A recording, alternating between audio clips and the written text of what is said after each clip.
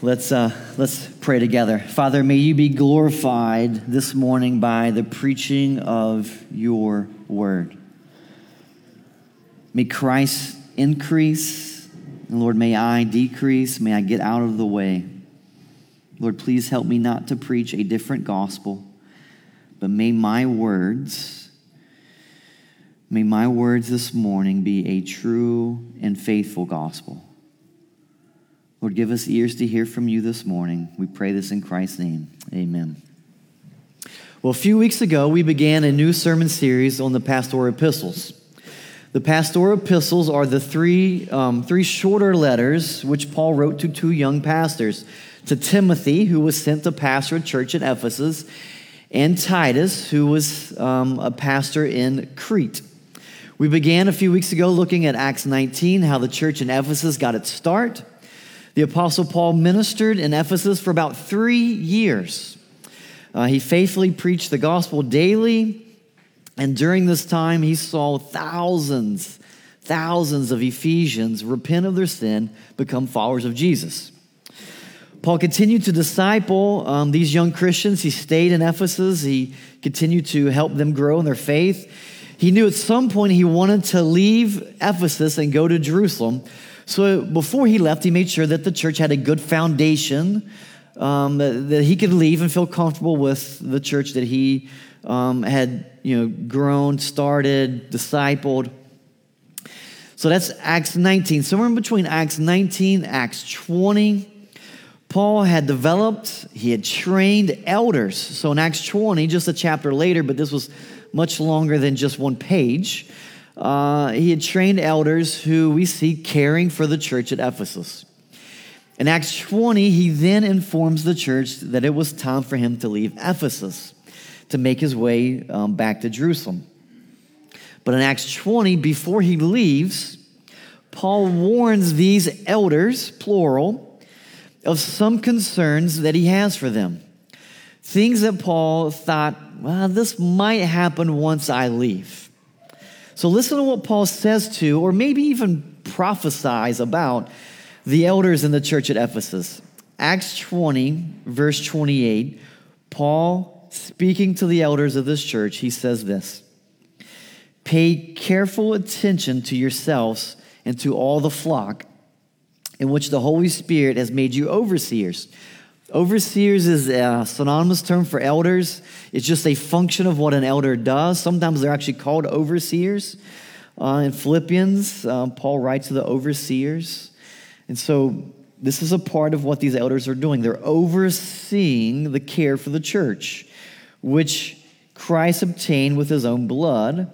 "I know that after my departure, fierce wolves will come in among you, not sparing the flock. And from among your own selves will arise men speaking twisted things to draw away the disciples after them." So Acts 19 and 20 took place around mid-50s AD. Paul wrote 1 Timothy about 10 years later. So within 10 years of Paul leaving Ephesus, the very thing he warned them about was in fact happening. So now let's finally begin looking at the content of 1 Timothy. So let's read the first 11 verses this morning. That's as far as we're going, of chapter 1, as we see Paul's concerns come true. Paul writes, "Paul, an apostle of Christ Jesus, by command of God our Savior and of Christ Jesus our hope, to Timothy, my true child in the faith, grace, mercy, and peace from God the Father and Christ Jesus our Lord. As I urged you when I was going to Macedonia, remain at Ephesus so that you may charge certain persons not to teach any different doctrine, nor to devote themselves to myths and endless genealogies, which promote speculations rather than the stewardship from God that is by faith. The aim of our charge is love. Love that issues from a pure heart and a good conscience and a sincere faith. Certain persons, by swerving from these, have wandered away into vain discussion, desiring to be teachers of the law without understanding either what they are saying or the things about which they make confident assertions. Now we know that the law is good if one uses it lawfully, understanding this, that the law was not laid down for the just, but for the lawless and disobedient, for the ungodly and sinners, for the unholy and profane, for those who strike their fathers and mothers, for murderers, the sexually immoral, men who practice homosexuality, enslavers, liars, perjurers, and whatever else is contrary to sound doctrine, in accordance with the gospel of the glory of the blessed God with which I have been entrusted. When I look at 1 Timothy, we see Paul's concerns or predictions from Acts 20 were pretty spot on. And what's scary to me is it didn't require centuries for this to play out. False teaching happened within the first decade of this young church's life. Paul knew that this church was in grave danger of being divided and ultimately consumed by these false teachers who would lead them astray. So what does Paul do? Paul sends Timothy to this church to help restore the order that was kind of destroyed from this young congregation. So Timothy, he arrives in Ephesus around mid-60s.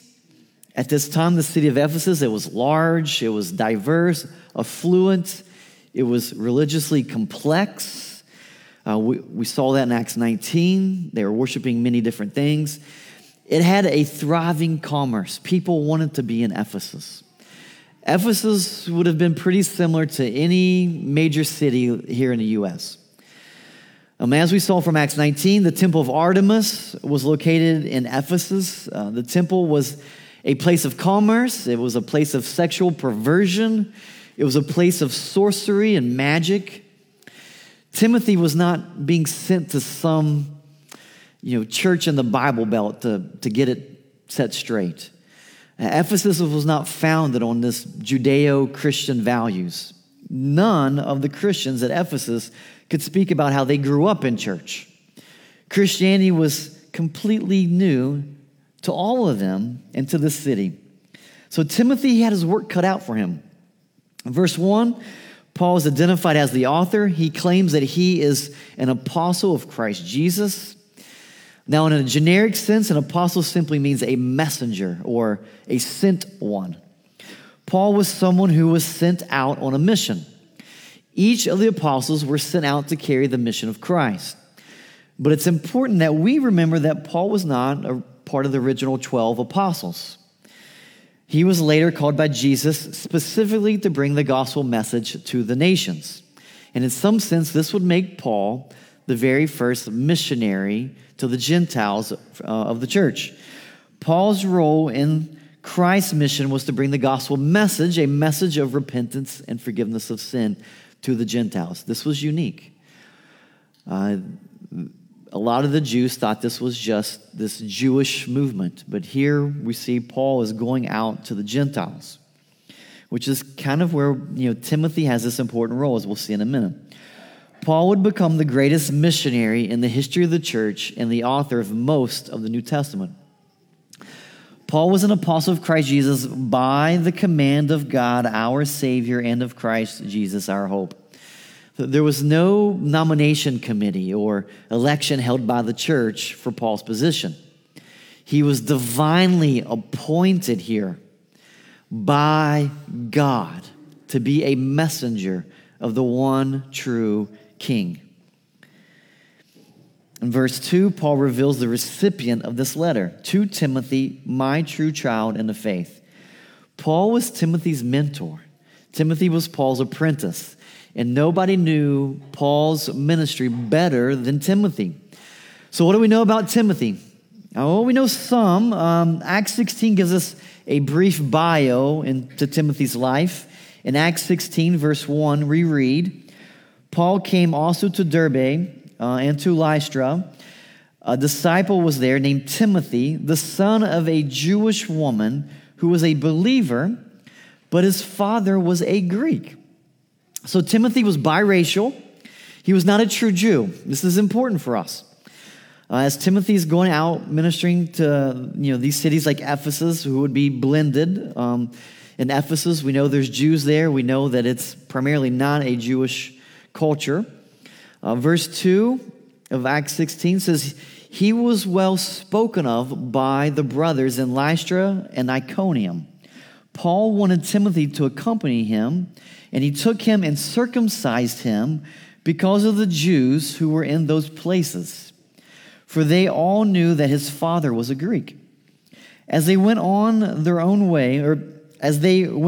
way through the cities, they delivered to them for observance the decisions that had been reached by the apostles and elders who were in Jerusalem. So the churches were strengthened in faith, and they increased in numbers daily. We see in verse 3 that Timothy was willing to do whatever it took in order to further God's purposes.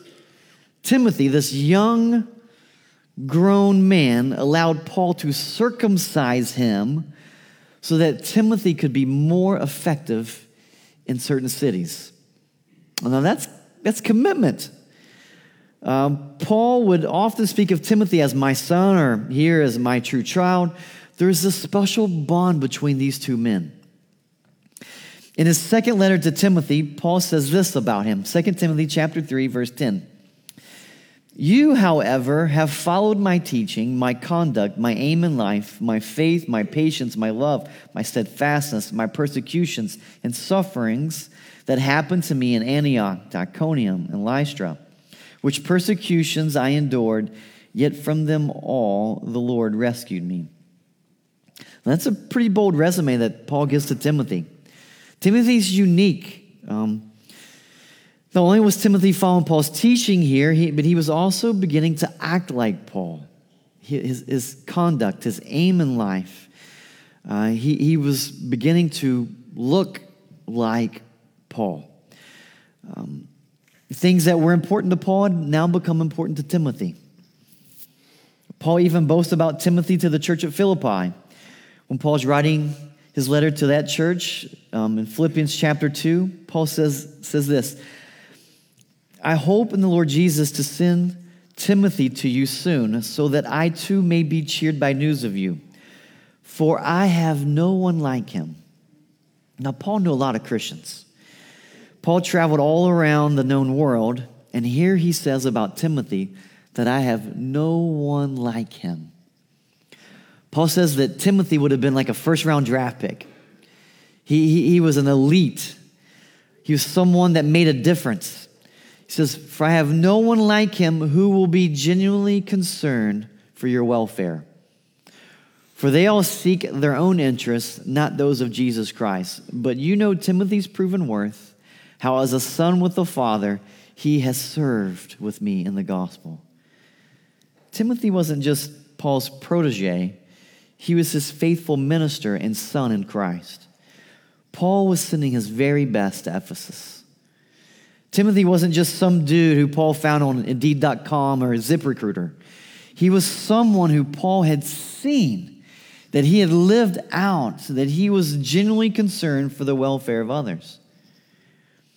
And now Timothy would have to deal with disciplining elders, discussing how money should be used by the church, how men and women have value before God but have different roles in the church. We learn in chapter 4 that Timothy would have the challenge of leading a congregation at Ephesus where he is probably younger than most of them. In 1 Timothy chapter 4, verse 12 says, let no one despise you for your youth, but set the believers an example in speech and conduct and love and faith and purity. Now, many of you probably grew up in the youth group that this was like your youth group's verse, right? This was like what you'd probably see it on the wall of a youth group. But this is actually talking to Paul, to Timothy. Paul was saying to Timothy, you, this young pastor, you preacher boy, don't let anyone despise you for your youth. Timothy was not, 13, 14, 15. He was much older, probably even 30. But he would still be younger than most of the people in the church at Ephesus. And he says, set the believers an example in speech and conduct and love and faith and purity. Paul was trying to give Timothy the confidence to confront these older people, including these false teachers. that just because he's younger than them, that he shouldn't allow them to despise him or run over him. Now, most of you don't like to wake up in the morning and think about confronting people. And this is probably Timothy's personality. He didn't seem like he was someone who looked for confrontation. Now, some of you wake up, you can't wait to confront. Who am I going to confront today? That's just your personality, but it doesn't seem like that's Timothy. Paul warns him not to be that young adult who just speaks poorly to adults. That he needs to set an example in speech and conduct and love and faith and purity. So 1 Timothy is written by Paul to Timothy. And at the end of verse 2, Paul writes, grace, mercy, and peace from God the Father and Christ Jesus our Lord. I think Paul knew that Timothy would need these things, grace, mercy, and peace from God, if he is going to make things right in Ephesus. It wasn't going to be about Timothy's own power. He was going to need the grace, mercy, and peace from God to make changes in this challenging church. Verse 3, as I urged you, Timothy, when I was going to Macedonia, remain at Ephesus so that you may charge certain persons not to teach any different doctrine, nor devote themselves to myths and endless genealogies, which promote speculations rather than the stewardship from God that is by faith. Here we see Paul's first command to Timothy, that you may charge certain persons not to teach any different doctrine, nor devote themselves to myths, endless genealogies, which promote speculations, rather than the stewardship from God that is by faith. Paul is basically telling Timothy to guard the gospel. Guard it, protect it. That the gospel has slipped through the cracks. His first concern was to tell Timothy that he must keep these leaders from teaching false doctrine. False teaching was a major problem in this church. Now, we don't really know exactly what these teachers were teaching. We can kind of see just from reading it, as Paul makes corrections, you can assume probably those corrections that Paul makes were probably some of the things that these teachers were falsely teaching. So we don't really know specifically what they were teaching. We don't really know who these false teachers were either. We can speculate. At the end of chapter 1, Paul specifically names a few guys who he might have in mind here. Look down at verse 19. By rejecting this, some have made shipwreck of their faith, among whom are Hymenaeus and Alexander, whom I have handed over to Satan, that they may learn not to blaspheme. So here Paul, he just calls out these two guys. And so is this who Paul has in mind in verses 3 and 4? I'm not sure. There's really no way of really knowing. But who they are really doesn't matter. All we need to know is that they were preaching a different gospel, and that was enough for Timothy to bring a charge against them. Paul mentions that a part of this different gospel that they were preaching was devoting themselves to myths and endless genealogies. It seems like the false teaching had this element of Jewish law mixed in with it. For example, Paul mentions in verse 7 that these teachers wanted to teach the law and they were focused on genealogies. So it's possible that these teachers were maybe taking like extra biblical writings that included stories and myths about different Old Testament figures, and they were using these writings to add to God's word. And then like when we get to chapter 4, we'll see that they were teaching that you shouldn't get married, that you should abstain from various foods. So they had like this really strange view of the law. They were adding to God's law. They were putting more on people than what God's word actually put on Christians. Paul also said that these false teachers devoted themselves to myths, which makes sense from someone who grew up in Ephesus. Ephesus was full of Greek mythology, just like the temple of Artemis. Artemis was a goddess from Greek mythology. So you could easily see how a believer from Ephesus could still hold closely to Greek mythology. It's something they grew up with as part of their culture. This is still something I think that's common in our culture today. I'm not talking about mixing Greek mythology into Christianity, but mixing our culture in with Christianity. For example, let's just think about angels for a moment. You know, good Appalachian culture and angels. It's not Notice I said good Appalachian culture, not good theology of Appalachian culture. There's some really strange views that our culture has with angels. And so I think our culture allows Hollywood to inform our understanding about angels more than we allow the Word of God to inform our understanding of angels. Sometimes you'll hear people talk about when their loved one dies and they receive their wings. You've heard that phrase probably, right?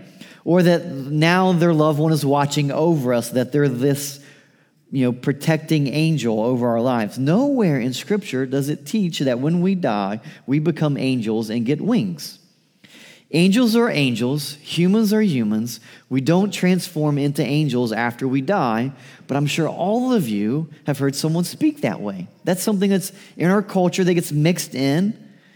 So young Timothy is charged to bring against certain teachers to correct false teaching that had been running rampant. But in verse 5, we see that Paul is concerned in not just the charge, but like how Timothy is to bring this charge against these elders. Look down at verse 5. The aim of our charge is love. Love that issues from a pure heart and a good conscience and a sincere faith. Certain persons, by swerving from these, have wandered away into vain discussions, desiring to be teachers of the law, without understanding either what they are saying or the things about which they make confident assertions. What Paul is saying is that a wrong use of God's law was producing arrogance and ignorance among those who teach. Arrogance and ignorance is a terrible combination. You never want to see arrogance in someone. You especially don't want to see someone with arrogance and also ignorance. I can maybe tolerate arrogance from, someone who is, brilliant. It's kind of expected in some sense, like, oh, okay, they're just brilliant. They're just coming across a little arrogant. You don't like to see arrogance with someone who is just completely ignorant. In verse 7, we see that these teachers were making these confident assertions about things that they didn't even understand. This is extremely dangerous. I really want, as I'm thinking about this, Paul started this church mid-50s. He trained up these elders. He left. He said, I feel like this is a good time that I'm leaving the church in good hands. I'm leaving. 10 years later, I really want to believe that how this is right now, this is not how Paul left the church, that he didn't leave the church in Acts 20 in this mess. I'm hopeful that maybe those elders, maybe they moved away, maybe some have even died. I want to believe that these are different elders than the one who Paul left in charge. If not, I know this just broke Paul's heart. A lot of you've come to me in the last 4 or 5 years. I feel like this is kind of sped up. Last 4 or 5 years, there's been many pastors around the country that you've all have, looked up to. You've maybe even to a wrong standard. You held them too high, and they have messed up morally, maybe doctrinally, and it's just crushed you. And so I'm thinking of Paul, like now writing this letter to Timothy, thinking about, he's thinking about names, faces, people that he's, discipled. Maybe he's led to Christ. And now the church is in a mess. So one of the ways that Paul tries to guard this church from these vain individuals is by establishing qualifications for elders in chapter 3. See, when Paul left, there was no First Timothy for the church to read and look at and go, oh, this is who we should have as elders. It hadn't been written yet. There was no Titus chapter 1 to go, oh, that's what an elder should look like. So Paul was, Paul knows what they should look like, but he hasn't instructed the church yet. He didn't leave them with instructions. One of those instructions or qualifications implies that an elder who is puffed up or has arrogance about him, then he is not fit to be an elder. But even with a list of qualifications, there is still no foolproof way of appointing an elder. At some point, every church, and it pains me to say this, every church will swing and miss. But if a church will adhere to the qualifications of 1 Timothy 3 and Titus 1, that church will swing and miss far less than the church that simply puts any willing person in that position. There's far too many churches that are just desperate. We'll just, it's like, anybody want to be the pastor? Oh, sure, okay, well, you're the pastor now. It's like that's all that matters. If they just have a desire, a willingness, sure. And Paul says, no, don't do that. Don't just put anyone in that position. They should be this man of character that we see in 1 Timothy 3, and we'll get to in a few weeks, or Titus chapter 1. Verse 7 serves as a great reminder that a pastor elder needs to have more than just a desire. Desire is great. They should have that. But desire without understanding is very dangerous. An elder needs to be someone who loves God's word, who loves to study it and loves to teach others about it. He has to be someone that has a clear understanding of the gospel. Because if he gets the gospel wrong, which I think is what's going on in Ephesus, then it's going to destroy the whole church. Paul is showing us that theology is of highest importance. It's not just practice. Paul's not like, well, who can grow the church? Who has like these good marketing background that knows how to, you could build a business. You could probably just take those same tools, put in the church, increase attendance. Paul's like, no, that's not what we were talking about. We've got to get this right. Right theology leads to right practice. And the church at Ephesus has poor practice, which has come from poor theology. And we can see some of this poor theology in verses 8 and following. Verse 8 says, now we know that the law is good if one uses it lawfully.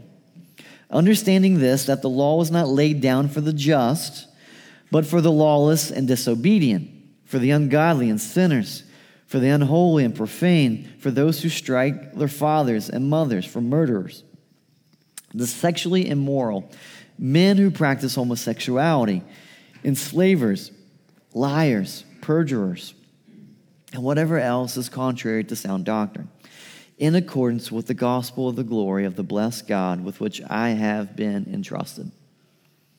It seems like there are some in the church who believe that the law was intended to make one holy or right with God.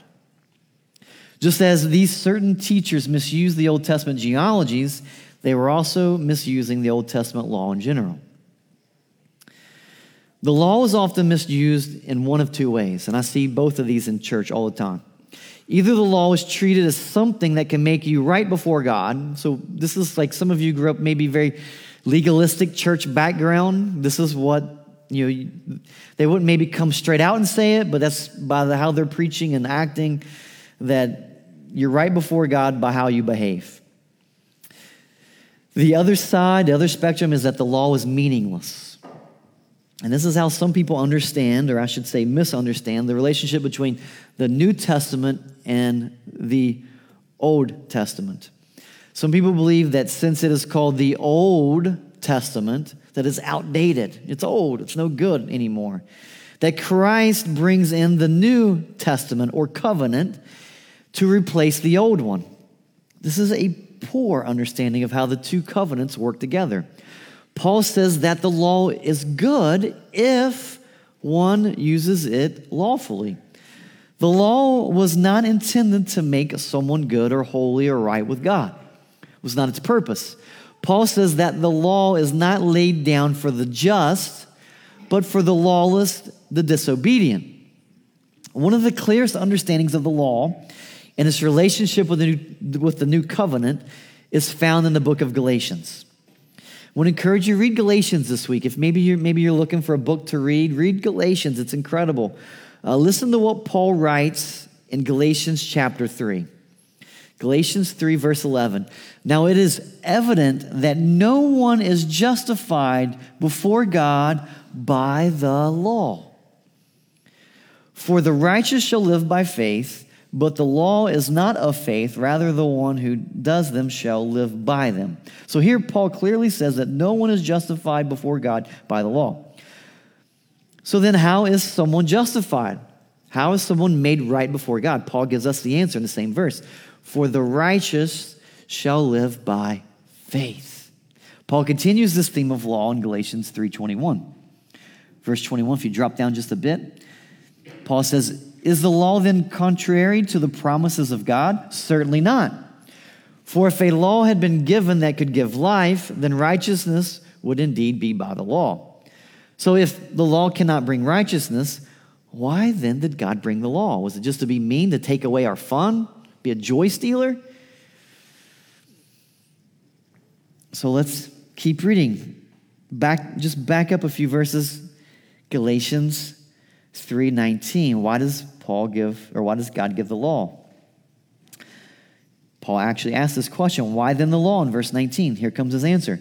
It was added because of transgressions. So this is what Paul is communicating to this church at Ephesus. In 1 Timothy 1 verse 9, he says, understanding this, that the law was not laid down for the just, but for the lawless and disobedient. The law was given so that we know that we can't keep the law. That's why it was given, so that we would know that we are transgressors, that we are sinners. The law reminds us that we don't match up, that there is something deeply wrong inside us, that we are essentially broken, in need of repair. One of the most heartbreaking verses on our depravity in the law comes from Romans chapter 7.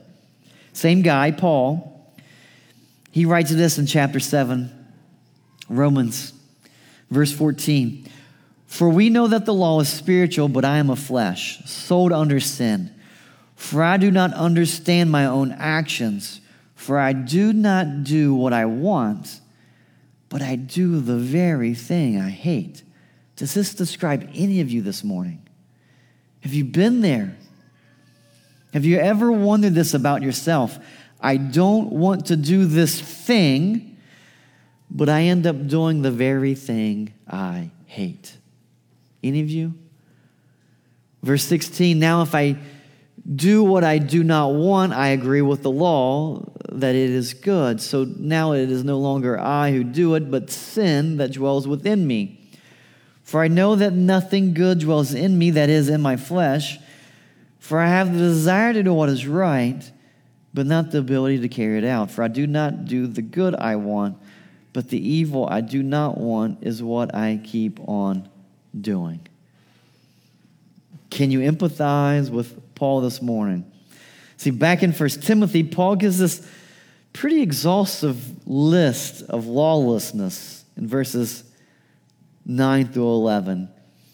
It says, understanding this, that the law is not laid down for the just, but for the lawless and disobedient, for the ungodly and sinners, for the unholy and profane, for those who strike their fathers and mothers. He's thinking about some of the individuals that he knows in the church. These are things that he's seeing played out. For murderers, the sexually immoral, men who practice homosexuality, enslavers, liars, perjurers, and whatever else is contrary to sound doctrine, in accordance with the gospel of the glory of the blessed God with which I have been entrusted. The law was given so that those who practice these things would know that these things are wrong, that these things will never produce righteousness. And at the end of the day, there is no list of rules to follow that myself or anyone else can create that will allow you to earn favor with God. There's not enough good for you to do to earn favor with the holy God. However, there is one who has obeyed the law perfectly. Christ's perfect obedience to God means that he was able to die on the cross to pay the price for your disobedience. And then he rose from the grave so that we could be united with him and he could impart his righteousness upon us. That's not about you being good enough. It's about him being perfect and him passing his perfect righteousness off to you. So you are not saved by the law, by your works, but you are saved because of his works. By faith in Christ's works, you are now made righteous. Paul says in verse 11 that this sound doctrine that true teaching of the law involves will always be in accordance with the gospel of the glory of God. Those who desire to teach the law in any other way must be charged. So regardless of who our pastors are, Jay was up here earlier. He's one of our pastors. Bruce, Dustin, myself. Our church has 4 elders at this time. Our role is to guard the gospel, to protect it, to make sure that your community groups have a faithful, true gospel being taught, preached. But as we see from the church in Galatia, that it's not just the elders' responsibility to guard the gospel. It is your responsibility as the congregation. As members of this church, you are to guard the gospel. Just think if it was just left up to the elders to guard the gospel, then the church at Ephesus, it was already too far gone because it was the elders who had preaching a false gospel. The congregation, you guys, you have to be ready. You have to be ready to charge even the pastors if they're preaching a false gospel. I'm giving you permission as the church to hold your elders accountable. Don't just trust what we teach is always true and right. Shame on you. This is why you need to bring your Bibles on Sunday morning. You need to be looking down, not just on the screen, following along with the passage, making sure that your elders are not teaching a different gospel.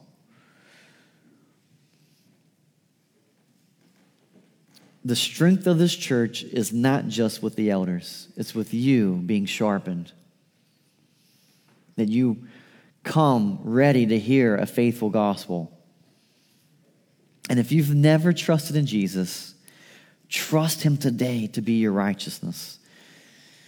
Trust him to be your righteousness before God. Please don't buy into the lie that your works can make you right before God, that having good church attendance or by giving to the offering or by helping someone in need, those things are great, but they never bring salvation. Salvation only comes from repenting of your personal sin against the holy God, trusting that his perfect life was sufficient to pay for your sin and now make you right with God. Please trust in him today. Don't leave without surrendering your life to him. Let's pray as the band comes back up to lead us. Lord Jesus, we come praying that you would guard our church. We know that it's possible for churches to stray away, to wander away from a true gospel. But I pray that you'd guard us, that you'd protect us from the evil one. That you would help our elders to see maybe when there's others coming in that might be wanting to devour the flock, that are preaching a different doctrine, a different gospel, that are pulling your sheep away from you. Lord, help us. Give us eyes to see that. And I pray that our congregation will be bold enough, mature enough to see these things. They wouldn't just take their elders at their words, but that they would know what a true and faithful gospel looks like themselves. So Lord, strengthen our church. Help us to be faithful. Help us to have a right theology that would lead to a right practice. A theology that would lead us to go out this week on mission, that we would love our neighbors, that we would tell others the good news of Jesus, that we would love our families, We love our neighbors well. We pray all this in Christ's name. Amen.